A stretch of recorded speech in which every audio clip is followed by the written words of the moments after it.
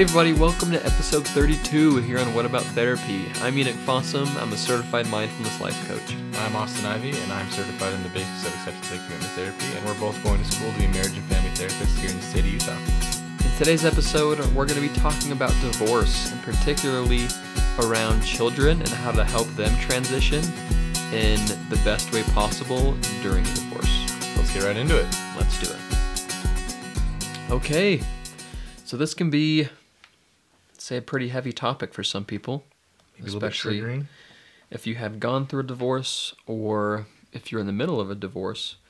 And so I hope that what we have to say in this episode can help you, especially if you have kids and you are, even if you are divorced and you have been divorced, these principles or these steps can still really help.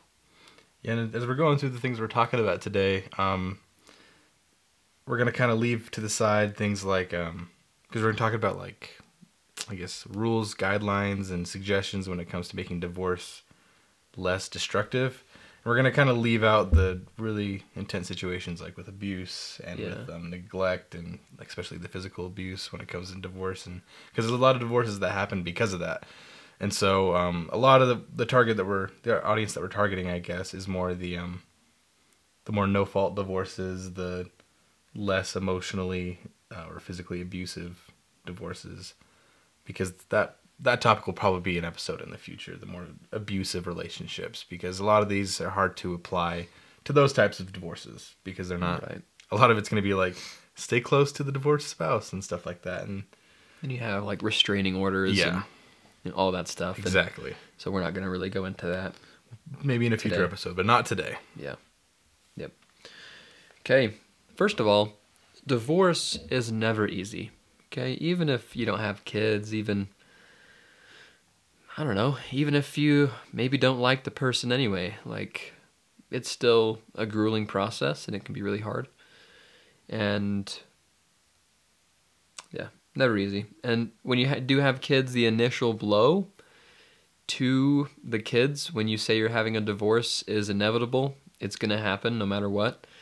And what your job as a parent is during that time is to simply lighten the blow. And there are things that you can do to make it not as bad, but trying to shield your child from trauma or hardship or heartache from a divorce, like, is pointless, really, because it's not going to happen. It's going to be hard no matter what. And that's something that, I mean, as a parent, if you get divorced with kids, that's something that you have chosen to do. And that's something that you also need to take into account when thinking about divorce, is the blow on your children, like how that's going to happen, because you can't avoid it. That's, inevitable. Yeah, it's just like Thanos from Avengers. It is like Thanos. He's going to snap his fingers. Something's going to happen to the kids. It's hard to say, like Enoch said, almost impossible to make that blow not happen, I guess. Yeah, they're going to disappear. They're going to blip at some point, and it's up to you to make sure that transition or that blip or that blow is as soft or as less impactful as possible, because it doesn't matter, like Enoch said earlier, it doesn't matter if they don't like the spouse that you're getting divorced from, if they don't like the relationship, or if things are rough at home because of the relationship and things eventually do get better because of the divorce, that divorce will have some type of long-term effect on their lives no matter what. And so the things we're going to be talking about today, a lot of different really helpful things, are really to help a parent specifically lighten that load on a kid who's going to have struggles no matter what from having those divorced parents. It's like Enoch said, it's completely inevitable that they're going to have that. But these things can help with the healing, and they can help with the initial blow a lot. A lot. Yeah. So we're first going to talk about 5 factors for post-divorce adjustment. Okay, so things that can affect and will affect the ability for the kids to adjust post-divorce or even in the middle of the divorce. So the first one is, let's see here. So I also have here So each of these items directly correlates to the rate and quality of adjustment. And so if you do these really well, then the rate and quality of adjustment will be a lot better. But if you aren't doing as well in these areas, then the rate and quality of adjustment is going to be a bit more poor. Yeah. So, first one. I'm going to read this. It just looks like it's written weird. The amount of conflict among family members. So that's one of the things that we want to try to limit. That's going to directly correlate with the quality of adjustment, is limiting that conflict among the family members. And so we're going to try to do our best, or you want to do your best, to limit the conflict with people in the family, because there's already a lot of tension just because of the divorce being there itself. And so there's no need to create more of that, or to add to the flame, or to add gas to the flame, whatever you want to call it, because this can just cause some of the family members to snap. It can cause them to boil over the edge and start to have really long-term psychological effects because of it. And so once that happens, once things boil over, once relationships are past the breaking point because of the family tension or the lack of familial connectedness, because of those conflicts, the healing process becomes harder and longer, and for some people almost impossible, because things are already bad with the relationships. Like, the whole world is falling apart, especially for a kid. Mm-hmm. And so if all that's happening in the family is arguments and fights and disagreements and yelling matches, that's gonna scar the child, and even like adult children, past a point of no return. It may seem like it, especially for them, because they'll just carry that with them for the rest of their life. If any of you have heard of ACEs, or the Adverse Childhood Experiences like test or rating scale, you can add another point to that scale by causing more conflict, which is a really big deal, and that's something that we're going to talk about in a future episode, is just talk about ACEs and how that can affect children, how that affects all of us. But anyways, or anyway, I've come to find that anyways isn't really a real word. It is. It's just an informal word of informal anyway. Slang. Yeah, okay. It's a slang word. Wow. So I do my best to say anyway. My wife always gets on me and say, "It's anyway." I say anyways. So today's What About English, not What About Therapy. That's what I'm learning today. Yep. Anyway, you guys. Anyway, there you go. Learn something new. But yeah, there you go. We'll talk about that. You can literally stop a child from getting a higher ACE rating by limiting conflict in the house, which is really important. Basically, what a high ACE score can contribute to is like physiological health problems and really bad mental psychopathology. And so, for instance, you get at your greater risk for heart disease and diabetes and heart failure if you have a high ACE score. And so if we can limit this one, which is one of the points or parts of the ACE scale, then you lower your child's risk of actual physical illnesses as they go forward in their life with physical body development, that's why we want to talk about that so much in a future episode, because it's such a deep and meaningful topic that we've been learning about recently. So yeah. We'll get into that in the future, but divorce plays a huge part in that scale and a child's ACE score. Yeah. So we want to try to limit that. Okay, the number 2, the second factor, is the emotional and physical availability of both parents to their children. So I think this is also another thing we're going to talk about, is when you're making these kinds of decisions, especially when you get a divorce, you need to put the child first. What is best for the child? Especially when you're moving. Like Austin and I were talking about just barely how, like in Disney movies, parents get a divorce or whatever, and the parent lives, across the country.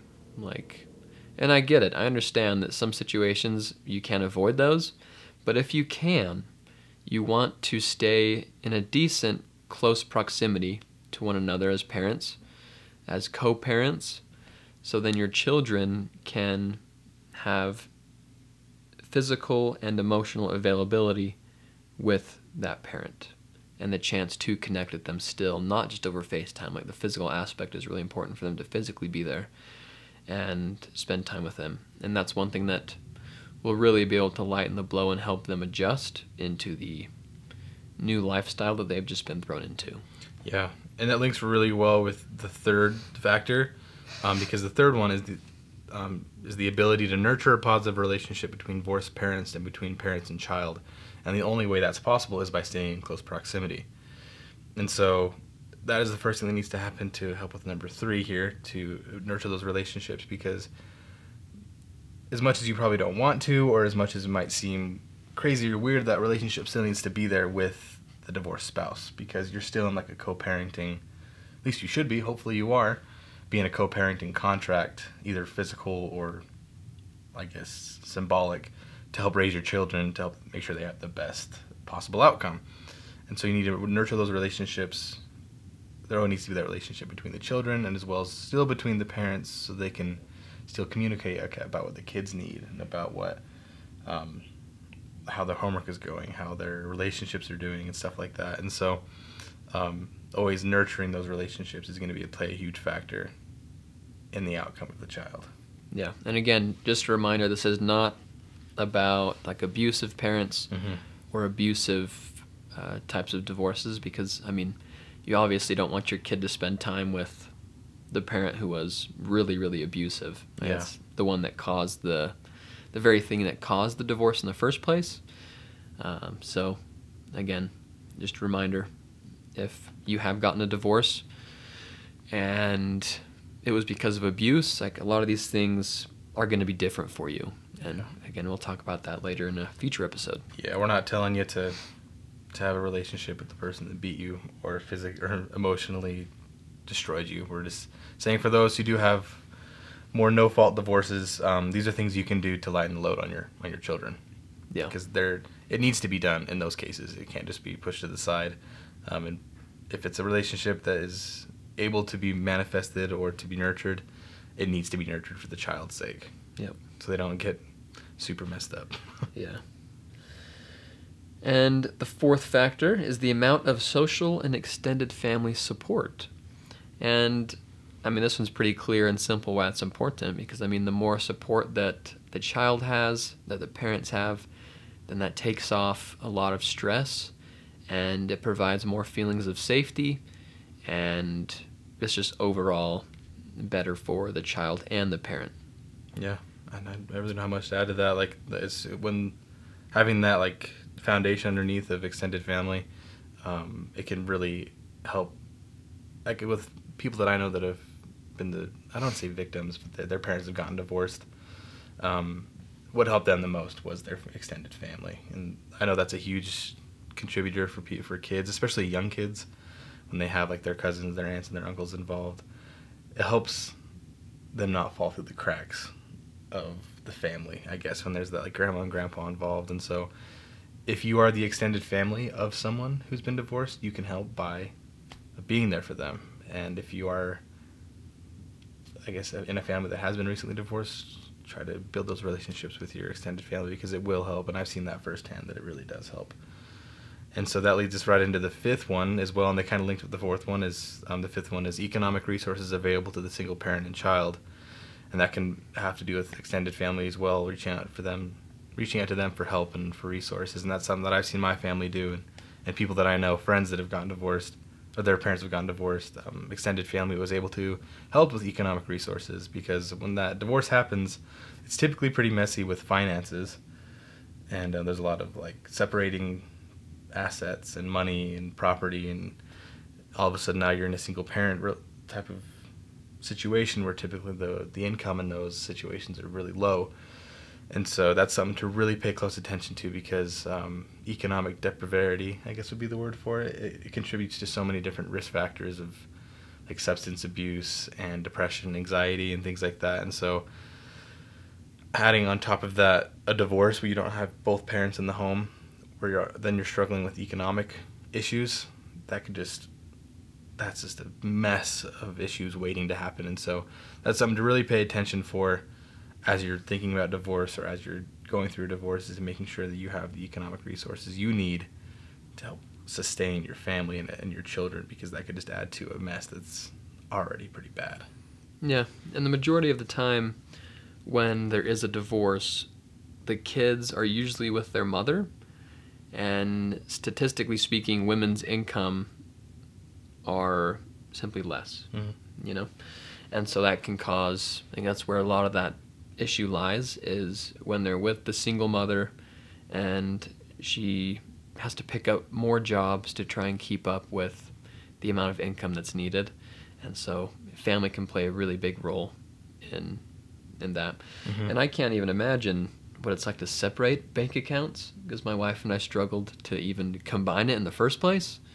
And so I can't even, I mean, maybe the reverse process is easier, but Yeah. I can't even, no thanks. That's a deterrent for me not to get a divorce. You gotta separate those bank I accounts. don't want to separate those bank accounts. Oh my. All right, so those were the 5 factors to, help the quality of the adjustment of the child. And now we're going to talk about like 9 different pads, in a sense, that you can use to layer on top of one another to increase the padding of the fall to the child. Yeah, lessen that blow as they fall through the Yep. sticky parts of divorce. Yeah. Yeah, and going through divorce, there are a lot of things that are simply out of your control, but all of these 9 things are going to be in your control. These are things that you can contribute to help not only your relationship and the padding for the child, but also your relationship between your spouse or your ex-spouse, if that's a thing. Yeah. Ex-spouse? Ex-husband, ex-wife. Ex-husband, ex-wife. Yeah. So Former there's spouse. Lots of things that are out of your control, and you'll realize that as you get into it. If you have been divorced, you probably know exactly the things that they're going to happen, and you're not going to be able to control it. But for example, the first one that we can control is to reassure the child of his or her worth throughout the process and afterwards. Because most children that go through a divorce, they will probably have a damaged self-worth, and their self-worth will be attacked the whole time. They might ask themselves, am I not good enough? Do I not matter? Like, was I not important enough to my parents to where they would stay together? They're going to blame themselves for a lot of it, and they're going to have really low self-esteem. At least that's what I've seen with friends and family that have gone through divorce. It really damages their self-esteem. And so that's something that you can really focus on with your child when you spend time with them, to make sure that they know that it's not their fault, and that you still love them, and that they are still worth it in your eyes, that you're going to try. And you can do that with your actions as well as controlling those 5 things that we talked about before, that with your actions you'll show them that they are worth the effort that you're going to put in, but also with your words, and know their love language, the things they need to know, and things that you need to do to them to make sure that you still love them and that they still have worth in your eyes, because they're going to blame themselves for a lot of things if they're like most children that go through a divorce.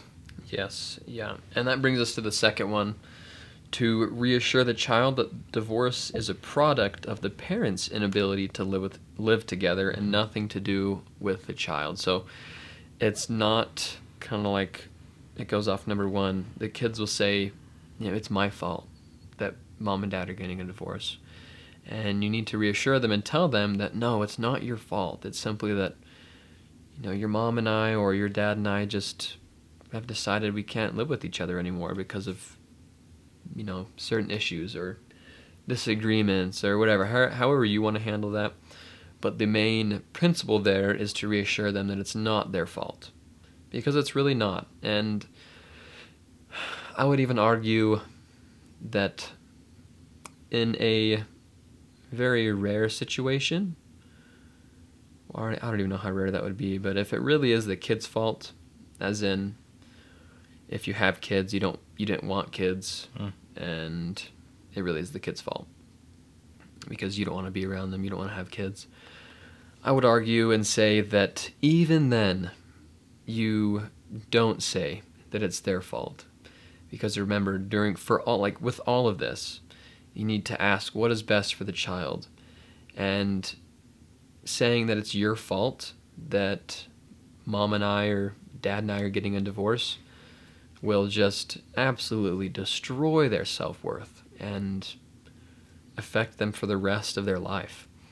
And so even then, that's just a simple pad that you can put out there and say, this is just something that, your mom and I or your dad and I have decided to do because it's just not working out.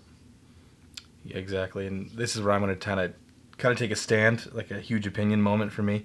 When it comes to divorce, there's no excuses to making sure the kids are the focus of it, because I guess I don't want to see divorce as like a selfish thing, because it's definitely not in a lot of cases, but sometimes it really is the best option. it really is the for best a option. relationship. Yeah. But no matter what the reason of the divorce, the parents have a very extreme responsibility to make sure the kids don't get messed up. And so there's no excuses at this point of taking control of these 9 things that we're talking about. Because you've made the decision to do this with your divorce. And like we said just a second ago, some divorces are the best option. And I agree with that. There's some divorces that just need to happen. But when there's kids involved, there's no excuses. I just don't want to hear it, you know? Like, make sure to take care of your kids. And I'm sure most people out there are committed to doing that. And it's because most people just love their kids, and the marriage isn't working out, because that's okay. Sometimes it doesn't. It's what's best sometimes. I guess the stand I'm taking here is to please take care of your children, because this is such an important thing, and it can affect a child so much. And so really take that time, do these things to help your child, because they have such a huge impact on the child. So that's my little soapbox moment, is there's no excuses when it comes to the child itself. You need to do what you can to make sure they don't get messed up. So anyways, next one. I second that, by the way. I back him up. Yeah, there we go. Backed up. Next one. I really liked this one because I feel like it's a pretty common one. But to make it clear to the child that the parent values the time they spend together and the time that the child spends with the other parent. And what I've seen, like what you see in like a lot of movies, TV shows, and even in real life, is that like one parent will say, "Oh, the time you spend with me is better. Like like don't go to mom's house. Mom's house probably sucks. Like you want to come to my house for She's Christmas. so boring. Yeah. I'm so fun. I'll take you to the game. We'll do all this. Like, I am so much better." And that may be the case. Maybe you are more fun, but that's not very helpful. And we talk about that a lot in the podcast. Some things may be true, but they're not helpful. What's the most helpful thing here is to not talk crap on the other parent. And we're going to talk about that in a minute, is speaking highly of the other parent and speak highly of the time they spend with them, because you don't want to degrade the time they spend with the other parent, because that parent is just as important to their future and to their development just as much as you are. And so make sure to speak highly of them and the time they spend together, so they will want to see their parent, the other parent, because they need to see the other parent to develop properly. Mm-hmm. And so you can just control that by watching your language, the things that you say, and the rhetoric you use when talking about the time they spend with the other parent, the things they do. Don't degrade or vilify anything that they do as boring or stupid or pointless, or if they have them take different classes or different things with them, just keep your mouth shut.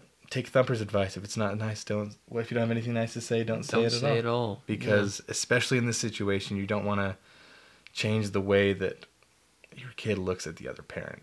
And then back to the first line too, is to make it clear that you value the time they spend together, that you spend together. When I was preparing some thoughts this morning, I was thinking about the movie Santa Claus with ever seen that movie with Tim Allen? Maybe. Okay, so old Christmas movie, Tim Allen, like divorce situation. It's a pretty good divorce situation where they're living close together and they have visitation. But as busy as Scott Calvin is in that movie, for anyone who's seen it, he shows Charlie that he really values his time with him. And Charlie obviously really values his time with him.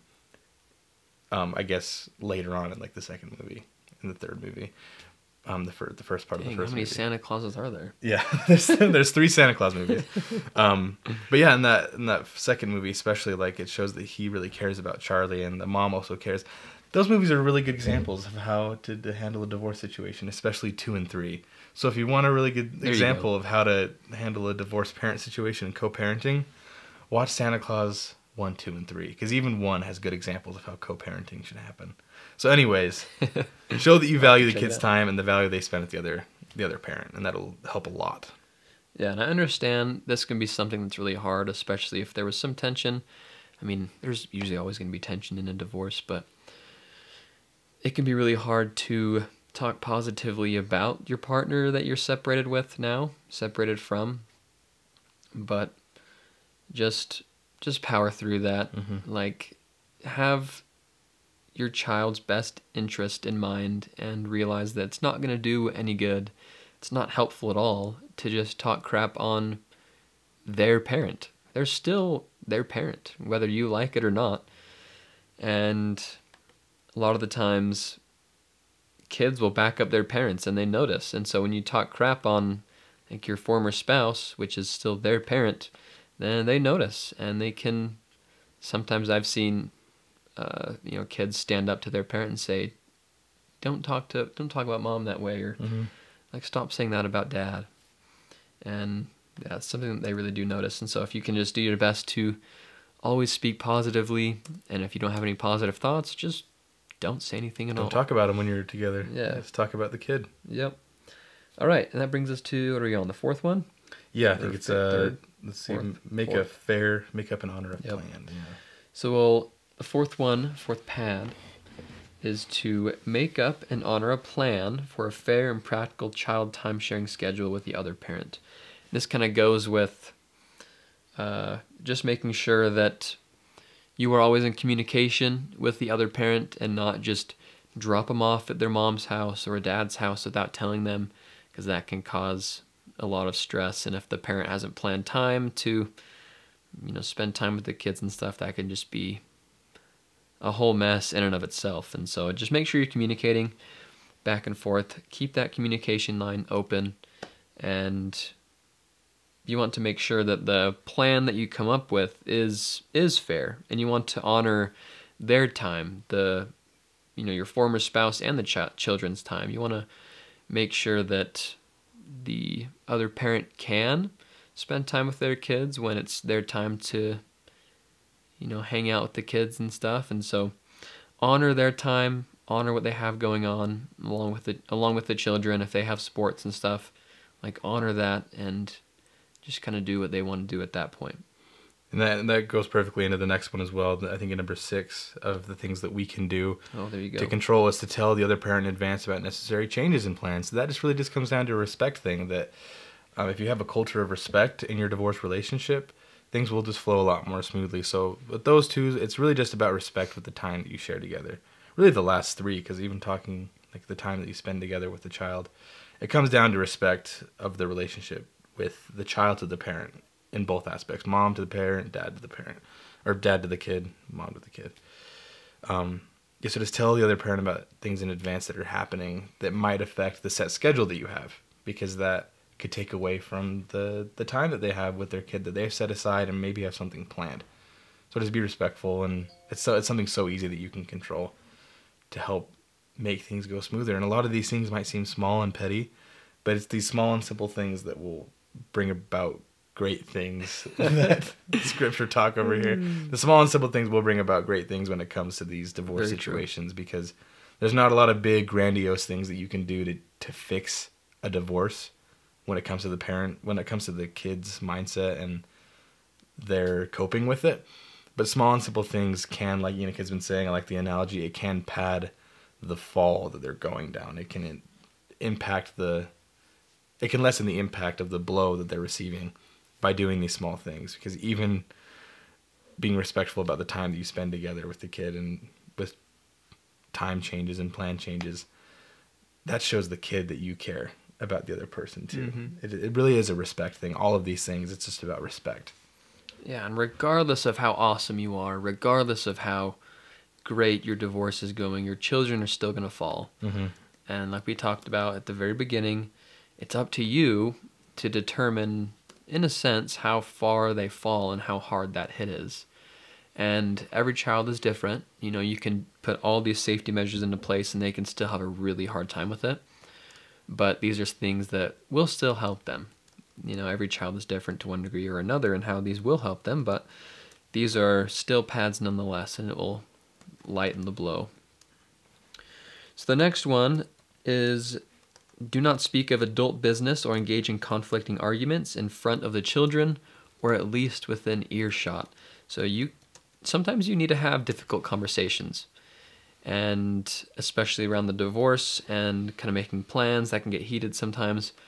And so make sure that your kids don't hear you arguing all the time, or, I would say at all, especially during a divorce, because again, they're already falling, and if they just hear you arguing all the time, or even at all, then that, in a sense, just kind of gets rid of one pad, and makes that fall just a little bit worse.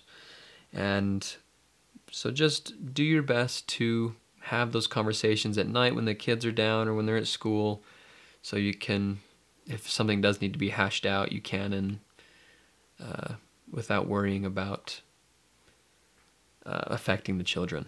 Yeah, there was one of the parenting classes I took a couple semesters ago. It was talking about how the house is a safe place for the kids, and Yes, battles, quote unquote, shouldn't be happening inside of the house because it's a safe zone, it's a neutral zone. And so if you're going to have a battle or an argument, sometimes those arguments need to happen. Sometimes those disagreements need to be hashed out, especially when it comes to working out a divorce. They need to happen and they should happen. We're not saying to not have those conversations. What we're saying is to leave the neutral ground. I would argue leave the house. Don't argue inside of the walls of the house, because kids hear things. yeah. Like, I have very loving parents, but I remember hearing conversations that I probably shouldn't have heard as a kid, just because adult conversations need to happen. But I remember hearing those conversations, and as a kid, you just don't understand them. And looking back now, that was just harmless adult talk about things that need to be talked about, especially with like finances and stuff like that. They're just taken out of context a lot of the times. That's the thing with kids, they just don't understand. They hear raised voices or like serious tones as like, oh, mom and dad hate each other, or they don't like me, or this isn't going to turn out well. So, excuse me. Wow, I'm losing my voice. Oh man, we gotta Trying end this to do it into episode the quick. mic. Yeah, hopefully that wasn't too loud. So what I'm saying here is, I guess, leave the house. Maybe find a bench at a park, or get in the car, drive somewhere to a different location so the kids don't see you and they don't hear you. Because even if they're asleep and it's late at night, that arguing could wake a kid up, and kids hear things. So leave the safe zone, get out of the house, because that's supposed to be a safe haven for kids. So just leave and go do it somewhere else. I love that. Yeah, and then the next one, let's see here. I'm kind of losing my... Okay, so speak only respectfully about the other parent to their child. So this kind of goes back to what we were talking about with speak highly of the time they spend with the other parent and the value of the time they spend with the other parent. But this one's a lot more broad when it comes to the language and rhetoric we use about the other parent. I think it's kind of like a cultural thing to just to talk crap about your divorced spouse, and to say everything that went wrong and everything they did bad. And if that's the case, that's okay to vent about that, especially in a healthy situation, a therapy session, or with a loving friend or a parent. But that should never, ever be done in front of a child, like ever. That's so detrimental to what you're trying to do with just lining up those padded walls and putting down that padding for the kids that are inevitably going to fall because of this divorce. And so if you can't do any of these other things, if you can't really control, or if you feel like you can't do any of these other things because they're too hard, please focus on this, because I feel like this is probably going to be the most important thing for your child, to never hear you talk bad about their other parent, because that's going to do so much to the way they see them and the relationship they have with them. And then if the bad relationship forms because of the way that you talk about the other parent, that is going to negate any other positive things that you're trying to do. Right. Because they're going to miss out on that relationship with that other parent. And any parenting book, class, workshop that you're going to take ever in the history of parenting, you will learn that relationships with both parents, especially in a divorce situation, is going to create the best outcome for the child. But if you're just talking crap on the other parent all the time, what do you think is going to happen? Yeah. Nothing good. Yeah. So, And just think, what are you modeling for your child at this time? Like, you're modeling, if you don't like someone, talk crap about them behind their back, and then when you're with them, maybe act like you actually like them. Yeah, good point. And so don't be surprised when your kids grow up and do that. Same thing with anything that we're talking about. Don't be surprised if your kids argue with one another when you argue with your spouse in front of them all the time.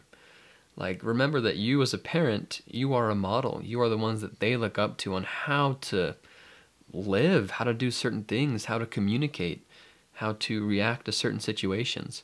And so the way you handle this is going to affect them, like, not only in their development, but, I mean, I guess that is a part of their development too, about how they learn to communicate and react and respond to different situations. And because when I look back on my life and the way I respond to a lot of things, or the way I used to, that came from my parents, the way they did it. And whether it was good or bad, it doesn't matter. That's, where I learned it from, were from my parents. And whether they, were saying, look, this is how you handle a situation. Most of the time, that doesn't happen. Kids are just like little sponges, like the mirror neurons. As the kids tend to mirror things that they see. And so if you are talking crap about their parent, then what are you modeling? And ask yourself that as well as you go throughout all of these, is what are you modeling for your child at this point? And how do you want your child to handle a situation if they did get a divorce in the future? If you had an ugly divorce and you were very, the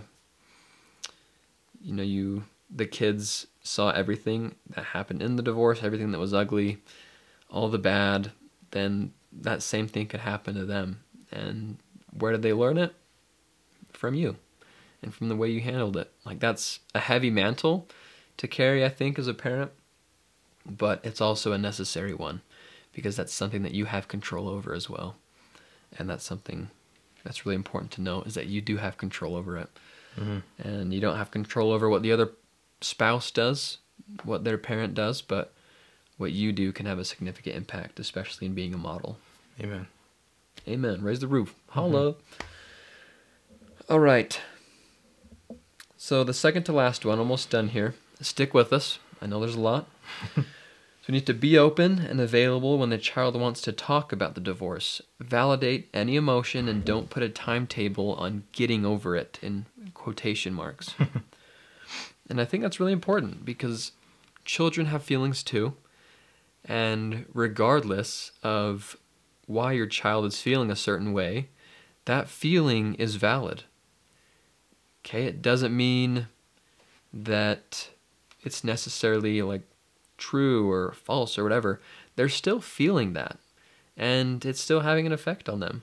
And so create an environment, like Austin was saying, with that house of safety, or wherever your safety zone is with your kids. Create that safe environment to allow them to talk about the divorce, and not just say, we don't talk about that here in this house, it's over, or that's in the past, get over it, or that happened 2 years ago, you should be over it by now. Like, don't should all over your kids. It should be over, or you shouldn't be feeling this way anymore. Like, again, so many, we're all so different, and we handle situations so differently, and a divorce can have a significant impact, and it will have an impact on the kids, like we've said multiple times in this episode. Like, regardless, they're gonna be affected, but some kids, it's just really hard on them, and even years down the line, it can still be really affected by it. And so when you create that atmosphere of, okay, we can talk about this, we can still talk about the divorce, how are you feeling, why are you feeling sad today when the divorce happened years ago? Like, why? What's up? What's going on?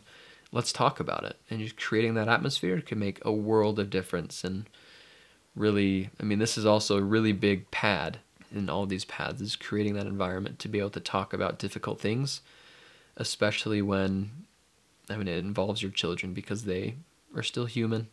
They still have feelings, and their feelings are still valid regardless if they have context or not.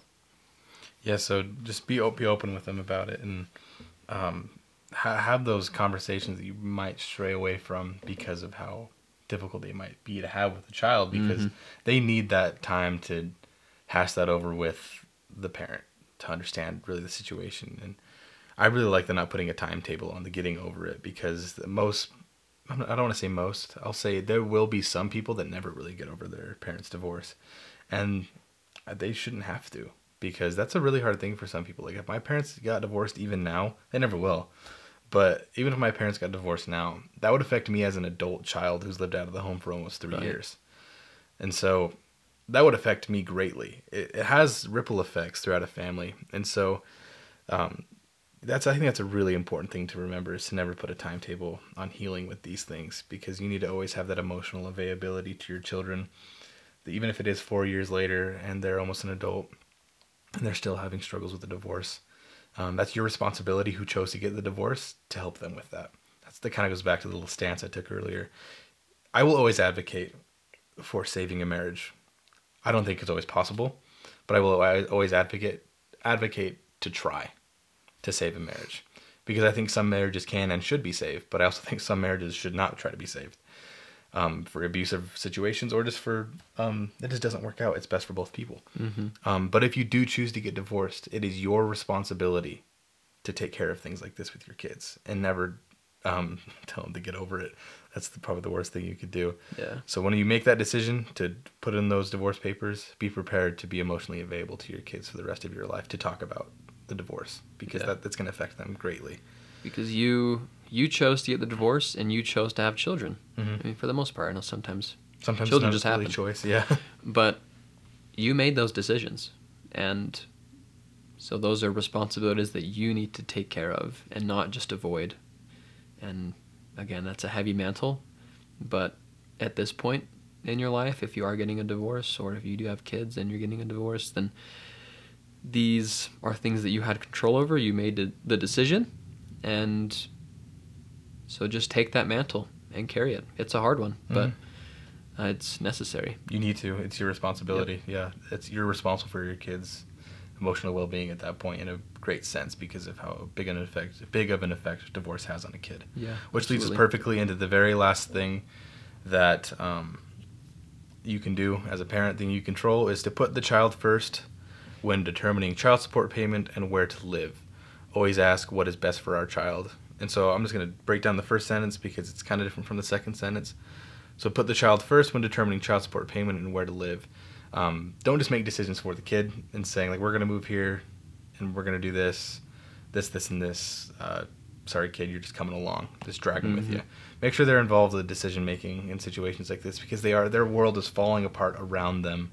Like, their whole life is falling apart in that instance of divorce. So please involve them in situations like this. And if you're maybe a kid listening and your parents are going through this, try to get your voice in there, because your voice deserves to be heard. And parents, your kid's voice deserves to be heard in these situations, because they're going to know what they need best. And so please listen to them. Please involve them. And so that's what I have to say about the first one, about payments and where to live. Second part, what's best for our child. That kind of goes back to what we were just saying about being responsible. I live by this, I guess, mantra, whatever you want to call it, about being 100% responsible. There is always something you can do about a situation, and you can always avoid being acted upon about things going on around you. And there's always something you can do to make a situation better, or to make it less worse. I don't know if that makes sense. Less harmful. Less harmful. Something like that. I love the old cliche, excuses are like feet. We all have them and they all stink. Ooh. And that's what I feel like with stuff like this. You might have a million excuses of why you might not be able to do some of these things with helping your kid transition through the divorce. But those excuses stink really bad, because you have the ability to be 100% responsible in every aspect of your life. And so I'm not saying that's easy, or that everyone had the ability just to pull on their big boy pants and be responsible all the time. I'm not saying it's easy, but I am saying it's possible, and that everyone should try to be 100% responsible in every aspect of their life. It's a good should. You should be 100% responsible in everything that you do, because you're going to avoid things like imposter syndrome. You're going to avoid feelings of anxiety and depression when you take responsibility for your life. And when you take responsibility for the life of your child, if you're going through a divorce, and even not in a divorce, when you have a healthy relationship with your spouse, being 100% responsible, that's a tongue twister every time I say it. When you do that, you set your child up for success. So when you're asked that question, what's best for our child, you ask yourself, what can I do to be responsible for this child, because of, again, this might sound harsh, because of the mess that I made, or my relationship made with my spouse. Because, again, there's some divorces that need to happen, but like we said earlier, the fall that comes from a divorce to a kid is a mess, and it's always going to happen. Some kids it's easier than others. Some kids handle it better than others, but they're always going to have an impact. And so you need to decide what you're going to do to help with that mess that you did create, that sometimes needs to be created. Like we said, I just don't want people to feel bad if they have gotten divorced. You brought them along in the mess. Exactly. And you had to. You had to, yeah. It's better than leaving them. Exactly, right? Like, you chose to go through this difficult thing, And like you said, it's the right choice. But also the right choice is to be responsible in cleaning up the mess that choice creates. Because it's going to be messy no matter what. Even if they're really good divorces that are clean and healthy and loving and just respectful, there's still going to be, I guess... little potholes. Yeah, repercussions, Yep. potholes, Yep. Little slips that are going to happen. Because it's just not fun going through those transitions, especially for younger kids. So always ask yourself what's best for the kid. Where you're living, the time they spend with the other parent, just anything. That's the best question that's going to guide you. The things that you can control and be 100% responsible for is asking what's best for them. That's going to guide you to the best outcome. Absolutely. I couldn't agree more. And that's it. So there you have it. You have the 5 factors that determine the rate and quality of adjustment, and then 9 different paths that you can apply in your relationship with a divorced spouse and children or during a divorce, things that will lighten that fall. And so I hope you enjoyed it. I hope you found something useful. And even if you haven't gotten a divorce or you ever will or whatever, I think these things are very just good principles to know. And I think we all know at least one person that's gotten a divorce. And so you can share this episode with them or share some of the things that you learned in this episode with them to help them lighten the fall for them or for their kids as well. And this also did come from a little article. We'll link it down below. And so if you do want to go look at all these steps, all these paths that you can implement, they will be down in the show notes and down in the description. So thank you all so much for listening. And like always, taking us out is the one and only Danny D. Thanks for listening.